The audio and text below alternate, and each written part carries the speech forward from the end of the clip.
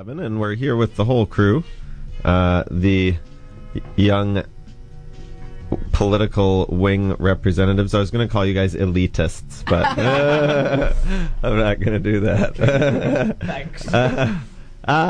There's been a lot of stuff happening nationally and internationally this week, and plenty of fodder for discussion.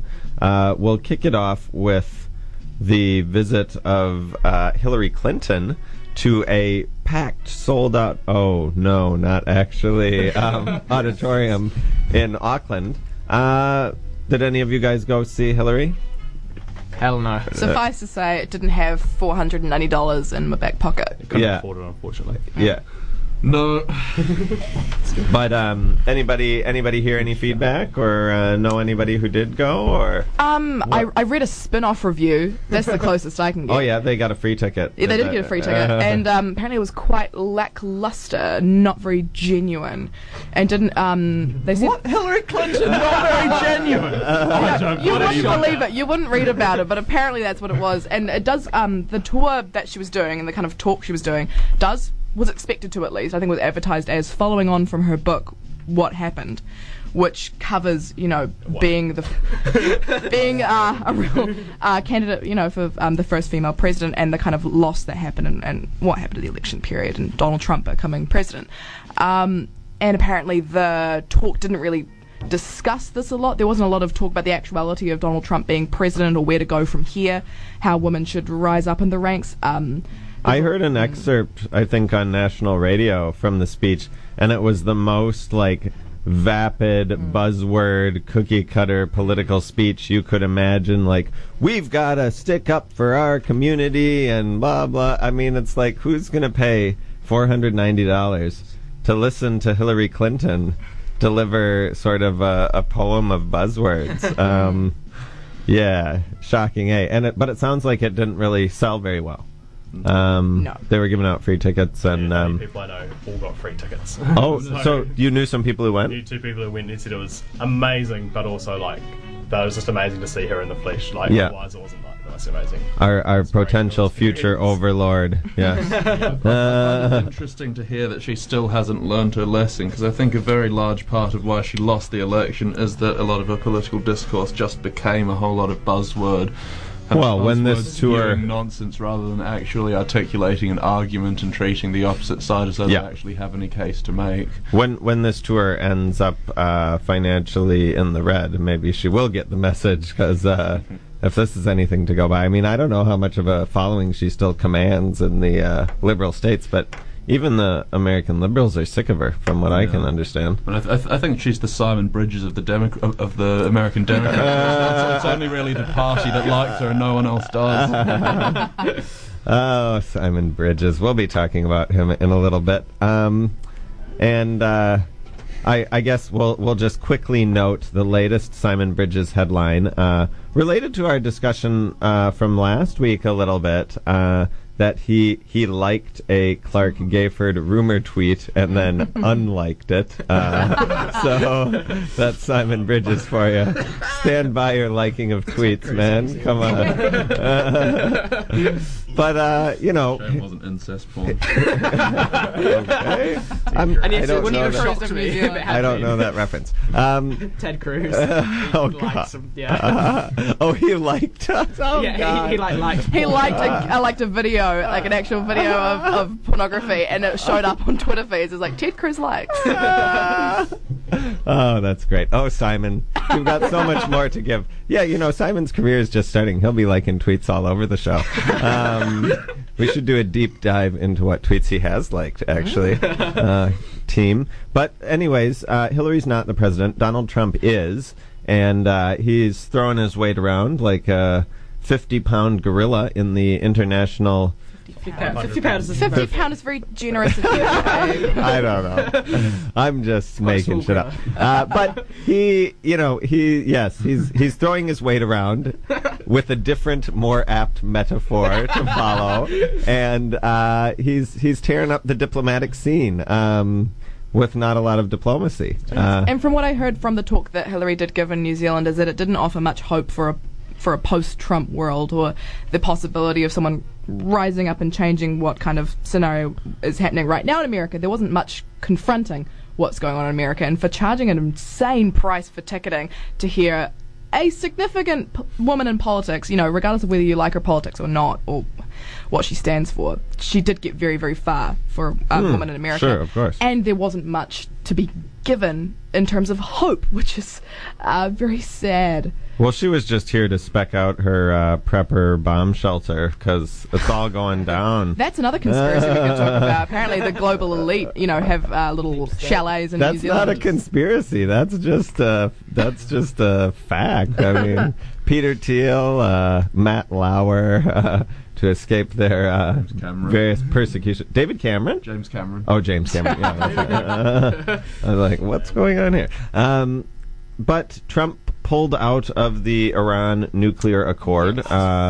People are trying to figure out what this actually means. Israel's really stoked about it and rubbing their hands together and mobilizing for, what they would say is defense and what some would say appears to be offense. But what do you guys think are the implications of this Iran pullout?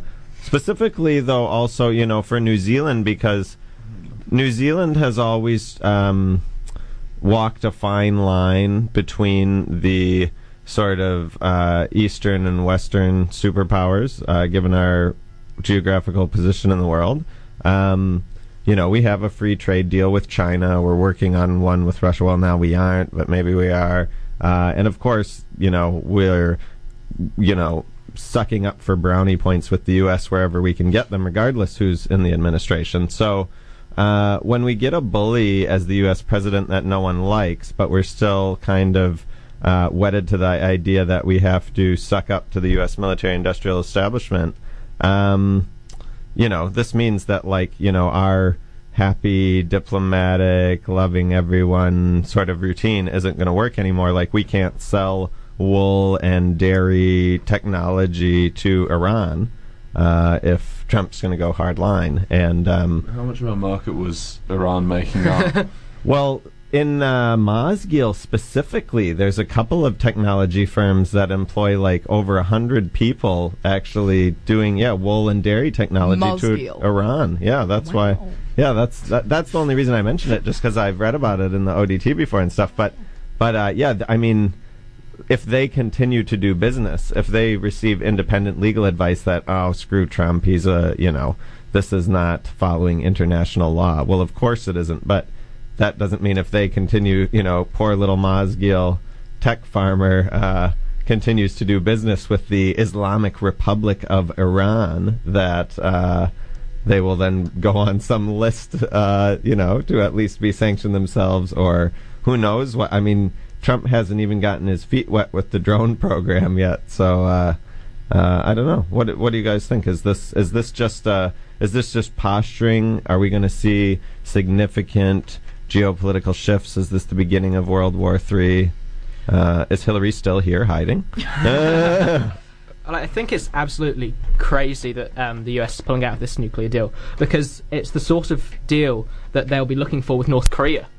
With the thawing of North Korean and US tensions, they're going to need international regulation and to make sure that North Korea follows through on not producing more nuclear weapons and disarming. And so this is what was set up with Iran, and it wasn't detrimental to the US. So to do this is absolute craziness. It's just rolling back things Obama's done. And I think it probably speaks to the uselessness and the impotence of Congress at the moment, because they didn't ratify that executive order. So it's an executive order can pull it back out. Mm-hmm. It's absolutely inane and insane. I wonder, what's the difference between South Korea and Iran? It's like there's North Korea. North Korea and Iran. It's almost as if there's something about the Iranians that Trump is particularly prejudiced against. I'm not sure. Maybe their religion, perhaps. I think it's more just that he's in the pocket of Israel.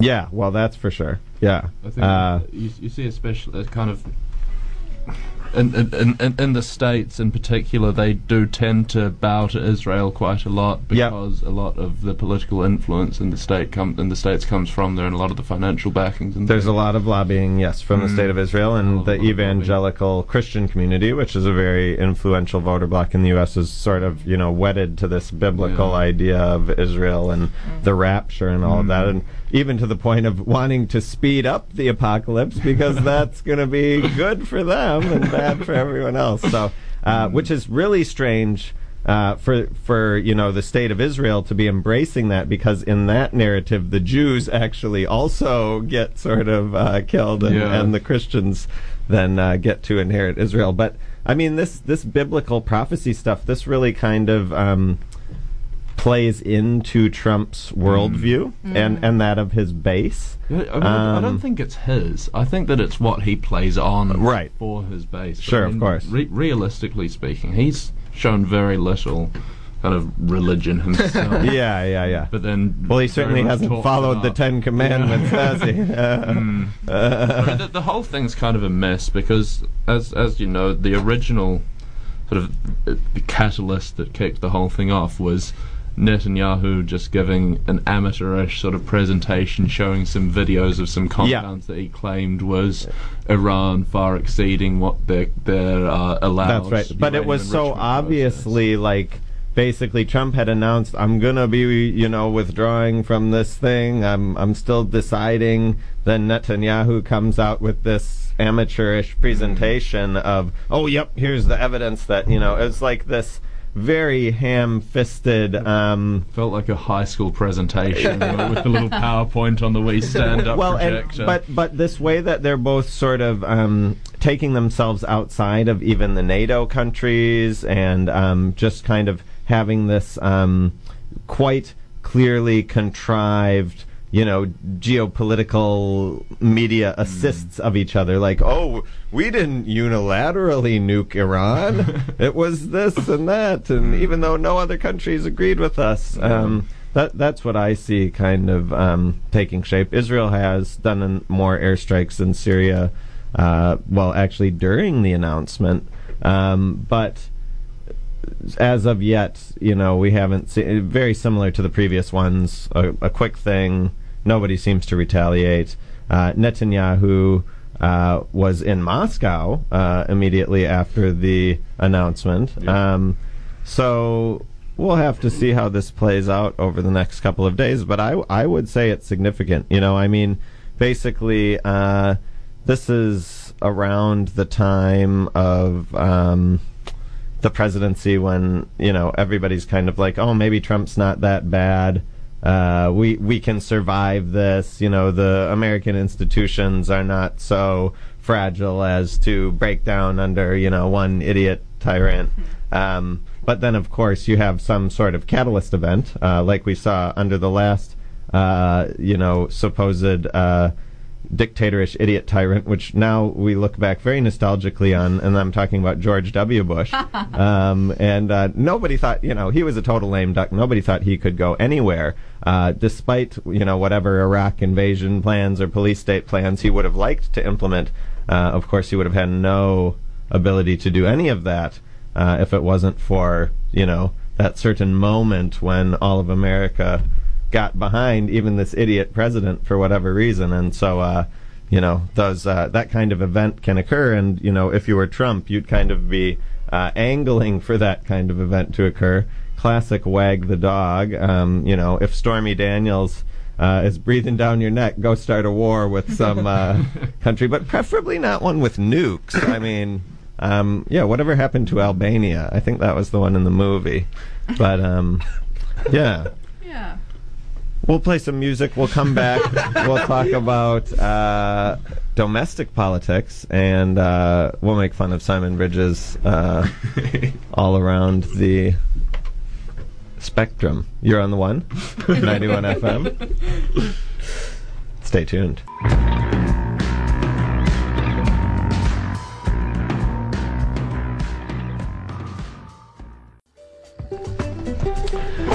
You're on the one, 91 FM Politics. Now we come to domestic politics. And we don't have the same big, potential nuclear problems here in New Zealand. Well, we're nuclear free. But we do have the, who was once someone's fetus, Simon Bridges, leading the National Party. We all,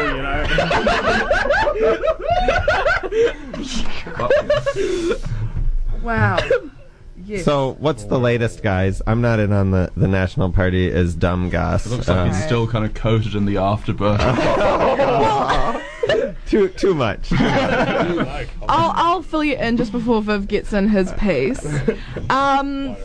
So what happened was there was supposed to be a government meeting, not a government meeting, a parliamentary meeting, the Select Committee for Business, and all the members, apart from one who missed the memo that they were all going to walk out, did not attend the meeting, and it was it's been touted as one of the senior National Party MPs as a boycott of Trevor Mallard and his awful job as Speaker of the House. They're saying that the way he conducts matters is just doesn't work for the National Party, even though question time, pretty bad. Even though the National Party has been delegated a pretty substantial amount of questions, more so than they're used to for a while, especially an opposition party. Yeah, that's what happens when you get 56 MPs. You're entitled to So what happens when you throw your toys out of the cot and you need to get a dummy stuck in your mouth, and that's what the Speaker's done. So they have boycotted the Speaker's very fair and equal treatment of the National Party, and they did not attend a meeting which they should have attended. But Jerry Brownlee, God save us all, has gone out and said, no, it was not a boycott.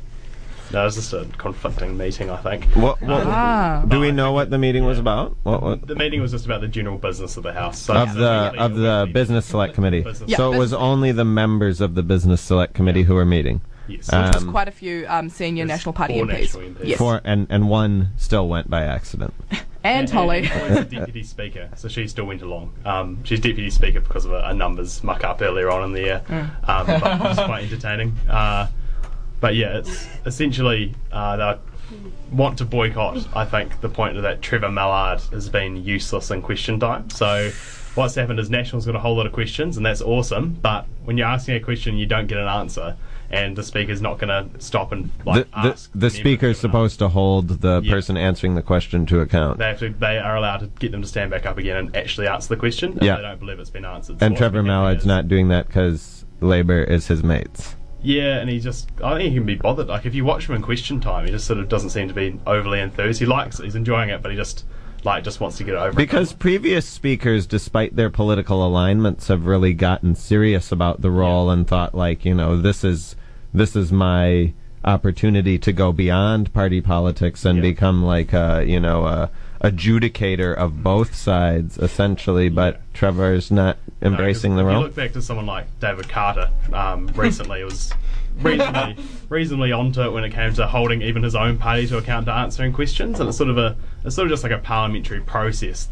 David Carter was pretty trash, but that doesn't excuse any Trevor other Mallard. speakers being trash. The English speaker, I want to get him in. I love him. The Speaker of the House in the UK Parliament. What's his name? I love him. He just I don't know what his name is. As always, Side note. excellent input from the ACT Party. He still gets a question. Yeah. But I would like to say, I think to critique the Speaker, I think it's very subjective, because I've watched a number of question times as well, and I Love understand. question time. I represent a party, as do you, Viv. Yeah. But I've watched and I've been quite impressed by how seriously he does take the role. I think maybe it's his personal characteristics which might come off as a bit more relaxed. Maybe when it comes to holding members to account, I do not think it is biased in any way, shape or form. I think he's done a very good job. I think a number of pundits have praised him for his pretty fair treatment of the House. I think this is just another example of National taking any opportunity to be absolutely petty and just cause a bit of drama. Was the Simon Bridges... Are we going to see some churn in the National Party leadership now, like we saw with Labour over those hapless years, in not so distant memory? Like, Simon Bridges doesn't seem to be bedding in quickly enough or forcefully enough to not be having the knives come out for him. What do you mean? So like, Well, he's just people don't seem to like him. He's kind of dumb. He's not putting his mark on the party in a way that's not going to prevent Yeah, national. This is A. And that awful voice. Well, what's going to prevent National from seeing a couple of bad polls and just booting him? Well, they're not seeing bad polls so far. well, we haven't seen any bad polls. I think what you'll see is if we do drop into like the mid-30s, there'll definitely be a question around it. Yeah. But with Simon as the leader, he's really holding that base national vote, and he's probably the best person for the job currently. And he's got the support of his caucus, he's got support of the wider party. And I think what we're looking to do is have a Prime Minister in waiting and to build him up over the years until we're back in government in Okay. 2020. While the It's right going to bloc take is some held, building up. while the right bloc is held by one party, which is a party of the A broad the church average. of It's a values. broad church of values. It's Two parties, thanks. the conservatives and the ones that kind of they want the happy medium. They want what's happening now. They like the status quo. They don't want to progress in a certain way. People who are happy with how New Zealand is now, they don't need anyone particularly interesting. They don't need anyone who's going to push the boundaries, and they certainly have that in Simon Bridges, who is not pushing any boundaries and is the most, I think, everyman that you could get. Yeah. Oh, his background's pretty incredible, though. If you think about Simon Bridges being a Crown prosecutor, the youngest of 6 children coming out of West Auckland, and like Oxford educated, he's an incredible man. And I don't know, people sort of always take him down. Does he read as an incredible man? What's that? Does he read as an incredible man? Definitely. You're saying people take him down a peg because of his Just because of accent? his accent and just because of a few basic social things. It's What is like- his accent? Unconscious Face choice that. I What- haven't what- picked up an accent. I have picked up just kind of A New Zealand an accent. adequacy of his character. What is his accent? I don't know. I haven't He's just heard. got a classic Auckland accent. It's Oh, like yeah. a West Auckland accent. I think a few people sort of don't take him as seriously just because of that. Yeah. And there was the same bias against Bill English, even within the National Party, being a Southlander rolling his R's. The thing is that it's yeah. actually a decision they make because they receive speech training. I mean, the first budget that Bill English did, he read it beautifully. His articulation was perfect, and he spoke it very well. And he never did it like that again. So I theorise that they have run it by all the focus groups and things, and they've found that their core supporters don't like their politicians to be articulate. I'm quite a fan of speech standards, and I think it's a bit of a sad indictment of the state of things. But the same kind of goes for John Key, where he must have known that he sounded atrocious, but then all the focus groups, I imagine, they prefer the politicians to sound just like Well, it's blokey and relatable. New Zealand's so small, they want someone who sounds like their cousin or their neighbour. Yeah. with him. Someone you can have a beer with. Yeah, that's what they want. They don't want some kind of elite. So I don't think the accent's been any. If Julianne obstacle. Genter can fix her accent, surely Simon Bridges can fix his. Well, you know what happened to Julianne Genter. Yeah. That's the only reason she's Didn't not fix it co-leader. enough. That bloody accent. Robbed. We want Julianne Genter. And one of us just Bring back disappeared. No, she's doing really good things internally in the party, which I can't hope really so, share. yeah. But anyway, I doing wanted good to go things back to a point internally. that Bonnie raised earlier about like National being the largest party on the right, and there not really being any other parties apart from ACT. And recently, Simon Bridges has been unwilling to confirm that he will support, and the National Party will support ACT in Epsom next election, which I think is a very interesting and politically stupid decision if he doesn't. Yeah, Because well, David Seymour is smarter than Simon Bridges, so I can see how he would not want to. I mean, it's a ridiculous thing anyway, because he says that as though... I mean, there's this common perception that ACT only holds Epsom because National lets it. But the reality is that when ACT first took Epsom, National was tightly contending it, and they were actually making an effort to win the seat. And after they were beaten and humiliated by ACT in that seat, getting beaten by such a small party in such a kind of traditionally national voting seat, they started making the agreement so it looked like it was coming from them, and obviously that's worked because now people tend to think that ACT's only in Parliament because National lets them be. and in 2005, And a ACT lot got has it changed without between Robbie what ACT had to offer then and now. Yeah, fair, That is fair true. enough. I think that the Epsom voters they like the feeling of having their own person rather Their than own just party. another just another national list MP or just another national electorate MP. They've got their own. Bring John whole Banks party out of for them. hiding and start the Epsom party. Yeah. But the thing is, if ACT doesn't get into Parliament next election, who is National going to work with? Unless they get more than 50% of the vote, they are not. Greens. No. Unless your environmental and social record improves drastically in the next 2 years, that's not going to happen. But then they need a coalition partner, and if ACT doesn't get in, they're screwed. Yeah, and I think that's the thing as well. Like, Winston. mathematically, it would make no sense to try and oust ACT Yeah. because ACT is pretty much guaranteed to side with National. Yeah. And if we get an electorate, then it also allows with the coattails for us Hey, to get more let's- MPs off lower percentage. Let's crap on New Zealand first a little bit. Oh, yeah. They're not in the room. It feels It's good. on here. Yeah. What's happening with Winston? I mean, he kind of is. Got $1 billion. He's pretty stoked.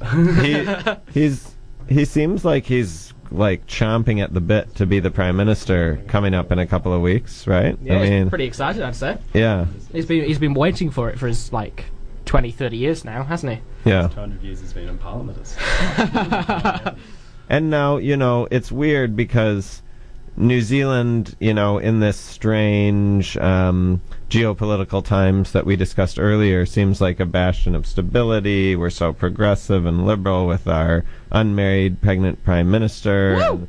Yeah. If World War III does pop off, we're going to be a bastion of sanity without a Trump-like politician.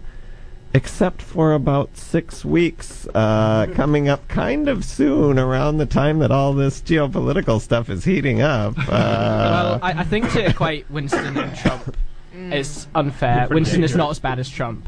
And I think people don't realise that Winston has been acting Prime Minister before. Like, whenever Jacinda leaves the country, he is acting Prime Minister. So and he didn't launch the nukes then. he so- didn't. Well, yeah, all of the nukes we have are 3 planes. People like to pretend that when he becomes acting prime minister, suddenly he's going to have the reins to the country, as if he's going to bypass all of Parliament, and he's going to launch some nukes, he's going to make some laws, and it's going to be all at the whim of Winston, which is totally untrue. We're still going to have the same Parliament. We're going to have our blessed MMP system, Yeah. and just because we've got a new face for about a month, Yeah. a month.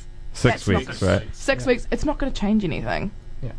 People might just find it a little bit more amusing. What do you? Yeah, I find it amusing. What do you guys think? I don't like Winston Peters. That's what I'm here for. That's a pretty Well, common on the opinion. side that, just if he just wasn't the prime minister, that'd have been lovely. but But yeah, it's not going to change that much. No, what are your guys' Really predictions? bad. Any predictions for Winston's 6 weeks? bring back the Economic Stabilisation Act from Robert Muldoon era. Something. I don't think that'd get the votes to pass. I don't think anything too crazy is going to happen unless something happens on the on the world stage. I think it's going to be business as usual, or bold business as usual. I think the reality is that Winston Peters' greatest asset is his skill as an orator, but realistically he is quite inept. I mean, there are all the accounts of him showing up to the cabinet meetings with all the briefings that they were meant to have read beforehand still kind of not even opened, with the ribbon tied around them, the seal unbroken. It's just kind of embarrassing, to be honest, and embarrassing, I find, to think that he's going to be the face of the country for a while, but at least he's a decent orator. Hopefully something funny will happen, that's all I think want. that's my biggest I was like, prediction. I think he's yeah. going to make some kind of insult to someone. It's going to be a headline. He's going to be just acting like Winston does, which is a blustery old man that people love to hate, and that's what it's going to be for 6 weeks before our Lord and Saviour returns to Parliament. Yeah, we'll see. Like, maybe it's not fair to equate Winston with Trump, but both Winston and Trump are the kind of politicians that, say, if they were interacting on an official level representing the United States and New Zealand, it could quite easily just go off the rails at random, just with like descending to personal insults or something. Don't you think that Trump and Winston might, but like it's hard to tell with those kind of strong, egotistical male I personalities. still think Winston has got a political head on his shoulders. He's been in Parliament for 30 years or whatever, and you don't 40, and you don't stay in Parliament that long without knowing when to, cut back on the jokes and insults. Okay. But it could happen, yeah. The Greens, But that's a strong defense of Winston from the Greens. he's got some sense at some point, otherwise he wouldn't be here. Yeah, that's right. Should we talk about the tax returns for the election that just came by? Sure, Each yes. party's spending. Yes. So I think how it So ranked, top. Abe, is that National topped the ranks. They had the most spending on the election. Top came in second Yeah. with the second most spending. Then it was Labour. Labour. Then it was the Greens. Greens, Yeah. I suppose Yeah. so. Yeah. I And then think New the Zealand Greens were about, what, like I don't know. 800,000 or something? Was that who? The Greens. Yeah, probably something Yep. like that. Yeah. I don't know. I stopped reading after I saw Labour. Greens were about 800, Act were about 800. Labour was about 2.2, Top was about 2.3, and National was... 4.5. Wow. Yeah. That's a fuck ton of money. It's a fair amount. Yeah. Yes, well, I can confirm that all of Top's money basically went on Facebook advertising. I really enjoyed the Top's campaigning. I thought it was Yeah. really engaging. All the people who were in Top were really cool. They were the people you would want They on your seemed really campaign cool. team. But Yeah. look at the results. Yeah. Oh, they do need to be the face of the party because Yeah. as much as Facebook advertisements can titillate and really entertain and actually inform, when you've got bloody Gareth Morgan Just at throwing the front of the odd, party, like, terrible comment out there, it just doesn't work. that's just going to make Like, your hand those shake in the ballot box. You're going to tick somewhere else. Yeah. But I mean, this is the double-edged sword of Top. Like, if say you were to give 2.3 million to a political party, it would probably be a little bit fair that you would want some sort of say and even a little bit of control over the spending. And it doesn't mean you need to go full egotistical, but He was on the board though, wasn't he? He's president of the party as well as leader of the party.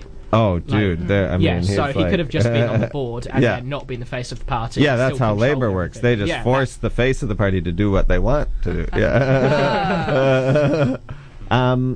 Yeah, I don't know. I mean, it's it's a tough. I've been in a lot of political parties, some better funded than others, and every bit of political funding comes with its baggage of one kind or another, and it's better to have the funding than not have the funding. If you're it'd be like fighting with one hand tied behind your back. Yeah. I think it goes back to the same old issue of why the hell do we have a 5% threshold? We've had does. reports that have said that should not exist. That would which make National ACT a lot failed to act safer, on. yeah. It wouldn't make ACT any safer though. No, that's true. You guys No. are below No, the it's one top. MP. No, Yeah. It would have made Top safer. If we Yeah. had a 2% threshold, you would have Yeah. got But it. the recommendation is a 4% Yeah, threshold. from the Electoral Commission. Yeah, from the I thought other it was a 3%. No, it's a 4%. Okay. Yeah. But But I if you go down still to- reckon it should be lower. I think but, I think they should take it down because what Yeah, it's What the unfair. hell is it gonna It's do it's having very a- high bar. Yes. Yeah. Well, I think we're always going to fight for like a 7% one, so then we're always going to compromise at 5. But isn't it be interesting? Don't you guys find it interesting that of eccentric millionaires who like sort of demand to be in tight control of their party, New Zealanders are more sort of they'd rather punish someone who they see as someone who's sort of like, I don't know, that tall poppy syndrome, I guess. I'm just comparing Top to the Conservatives. Sure. Like the Conservatives came very, very close with a very, In very 2014 was like 4.9. Yeah. with a very similar arrangement, but it wasn't someone sort of telling people stuff they didn't want to hear. There wasn't this sense of the electorate trying to punish them for being too smart or too up themselves or something. You know what I mean? I think that was the difference, because I think that level of spending and the message that was being transmitted represented probably a similar level of support, but when you compare them side by side, it is almost like that punitive tall poppy response from the New Zealand public. I don't know, that's my interpretation. Just because we are running a bit low on time and I need to get to a lecture, I would just like to really quickly talk about the hospital announcement. How good? How Yes. bloody good. Yeah. So Yeah. So good. How good, so good. So they've announced a location. David Clark, Minister of Health, has come out and given a new location for the Dunedin Hospital rebuild. It's going to be central, as was promised. It's going to start in this first term, which, as promised, Hopefully. and it's I think it's an 8-year span of time for the building process, which Yeah. is below the estimations made by the National Party when It'll they still were be in. over 10 years, but 8 years is the goal. So Aspirational target. Still, warned by the absolutely. experts not to rush the construction just for. Yeah. Yeah. It was pretty. It was pretty like obvious that it should be put in the Cadbury Obviously, factory it just when fell into place. Yeah. But I do feel like knowing that basically from day one of the announcement of Cadbury closure, I was always very skeptical about Cadbury's sort of final Mondelez's final carrot dangling of, oh no, we're not firing everyone, we're going to keep the Cadbury World tourist attraction open. And everyone was like, why? Who's going to go to this thing without a factory? But to be fair to Mondelez, the numbers actually did stack up for them. It is Dunedin's number one tourist attraction by numbers was Yeah. Cadbury World. Yeah. And everybody, it was like the one thing that people basically, they're like, oh, I'm in Dunedin, what can I do here that I can't do anywhere else? Oh, chocolate factory, everywhere else has penguins and shit, whatever. But I knew that, I always knew that Mondelez was being disingenuous by saying, oh, we're going to preserve these jobs. And now, of course, we see Mondelez is now that they, that it's locked in, that the building's being sold, they have finally delivered the blow that Cadbury World is closing, and Mondelez completely pulling out of Dunedin. So it was just a corporate sort of raid, essentially, when Mondelez bought Cadbury from Kraft and shut down the factory. Also, slight side note: Cadbury's is no longer fair trade. Just putting that out there. Right. Not fair trade. Well, for and they're not employing anyone in Dunedin anymore. So, but we are getting a new hospital, so Yay, that nice will be good. compromise. Yeah, it is. Deal with And it. we'll end on that note. Oh, if I could just plug one thing Oh, yeah. shamelessly. If you like politics and you put up with the sound of my voice, then come to the 2018 capping show, Scarfy Things. It's opening night next Wednesday, and it goes for 10 days till the 26th. You can get your tickets from the OUSA main office or from cosmicticketing.co.nz. Please come. It's going to be an absolute ripper of a show. Buy your bloody tickets. That's very theatrical. And what is the cabbing show like these days, considering that inappropriate jokes are no longer politically correct? It's a safe haven for inappropriate jokes, so please do come. If you want to feel accepted for your controversial viewpoints, then come to Capping Show. They'll be lit large. All right.